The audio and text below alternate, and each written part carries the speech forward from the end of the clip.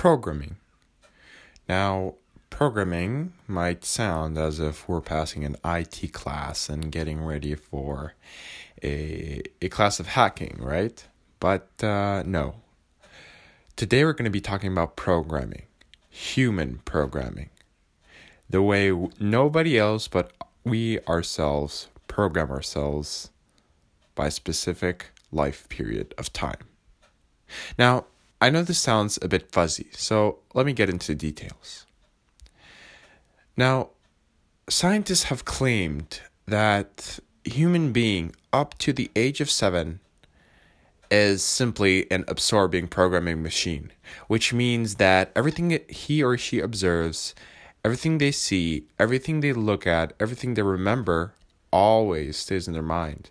And furthermore, they implement that throughout their whole lifetime after the age of 7.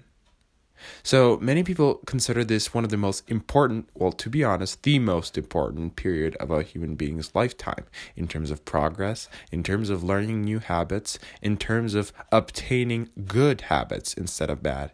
And perhaps all of this is going on unconsciousness.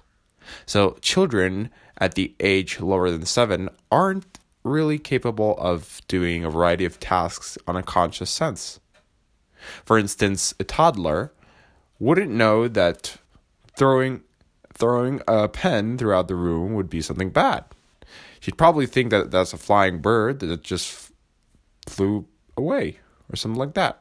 So the whole point is, programming itself is something really vital. This is really connected to parent relationships between a child and between two parents as well. If this whole system goes under the motive of, say, happiness, positivity throughout those 7 years at least, that child will definitely be motivated. I emphasize the word motivated because I've explained the definition of it a number of times. So you must be acquainted with the magnitude of this message. So the child will be motivated with the energy of positivity and move on forward throughout his whole life. Whether he'd be in a bad situation, he'd consider some way out because he knows that there's always a positive end. Now, many people and perhaps scientists as well have been debating on a topic of rich families stay rich and poor families stay poor. Now, what does that really mean? Okay, let's get into concept.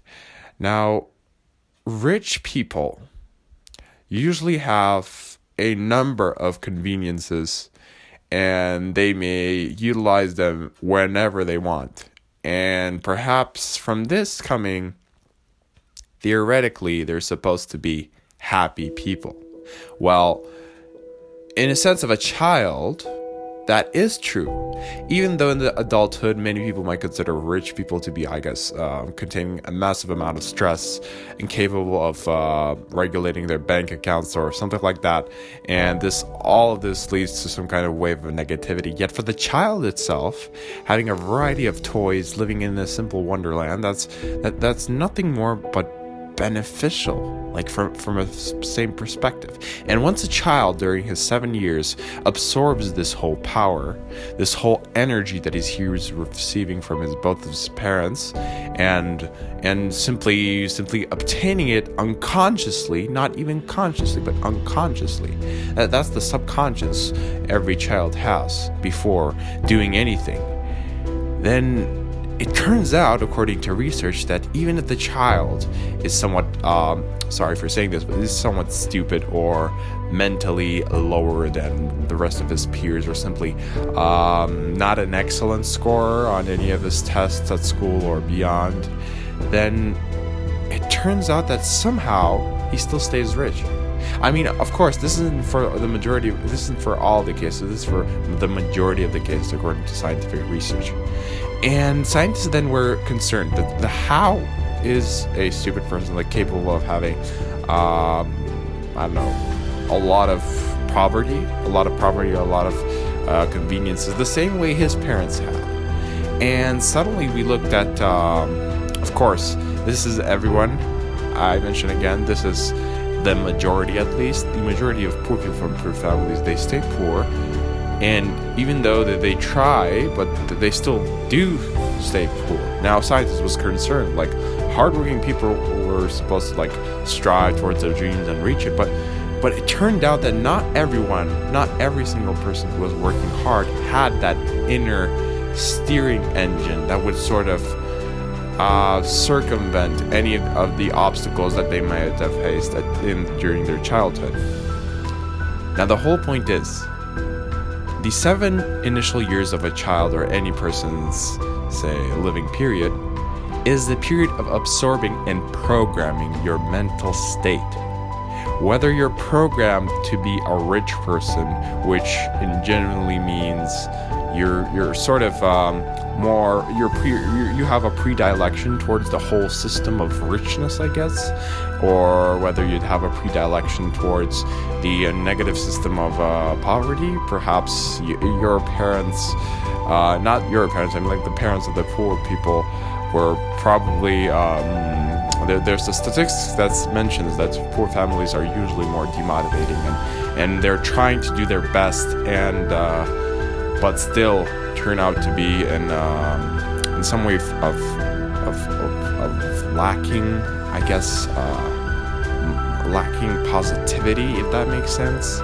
Now, of course, this is the majority of cases. Exceptional cases always in any cases will remain. For example, it is actually, my statement just sounded controversial because there are so many people who have simply stepped out of the margin that they had, stepped out of the poverty margin that they had. But that's the whole point. Those people that we hear of are a minor percentage of the total amount of poor people on planet Earth. This is the whole thing. That's why those people who have stepped out of the margin box are actually exceptional people. That's why there's only 2 ways to perhaps have a successful motive, according to scientist research at least. The first one is being programmed before the age of 7, and the second one is a harder way, but after the age of 7, which means you have to overwrite your program yourself. This is the exact thing that those exceptional identities grown up in poor families that later on became rich implemented into their lives. So you have to overprogram yourself. In case there were some imperfections at the beginning, or at least you feel that you're struggling with something, at least right now, say you don't have enough time to do something, but you're struggling with sitting there on your phone and thinking about how to take that phone out of and simply stick to your work and not be disturbed by anything else. Well, you have to overprogram yourself. So basically that's this whole negativity, this whole thing that sort of bothers you was programmed initially. And obviously any program can be overridden. Any program can be overridden. So it's your time, it's your attempt to overwrite this program by using the magical tool of repetition. So repetition is a magical tool that basically overwrites any program. Repetition turns into habit, which is the key towards changing yourself. For instance, we have habits, say, I don't know, touching our hair while talking, or like while talking we usually take a notebook and start drawing weird things. That's all habits. We possibly might have not had that in the very beginning. Or another example might be driving a car. We never knew how to drive a car before the age of 7, or even after, right? Until the age of 16 or 18. That's the whole point. We're overwriting, we're adapting new skills, or we're overwriting old skills. That's the whole point. So my message is, understand your goals, strive to them, and even if you struggle in one certain aspect, never feel shy or never feel demotivated of changing. And believe me, if you change it, despite the time, even if you won't cope up with it now and possibly not be able to cope up with the business you're doing now, but if you change it right now, or at least start doing it, then in the future projects or anything that you do, you'd be much more successful than you would be striving to do it now. This is the main key that many people do not understand. And scientists have claimed to be one of the most shocking, perhaps, researches that weren't even accepted by many people. That's why, believe me, overwriting your own program for the beneficial state is nothing more than a key to success. Thank you for listening.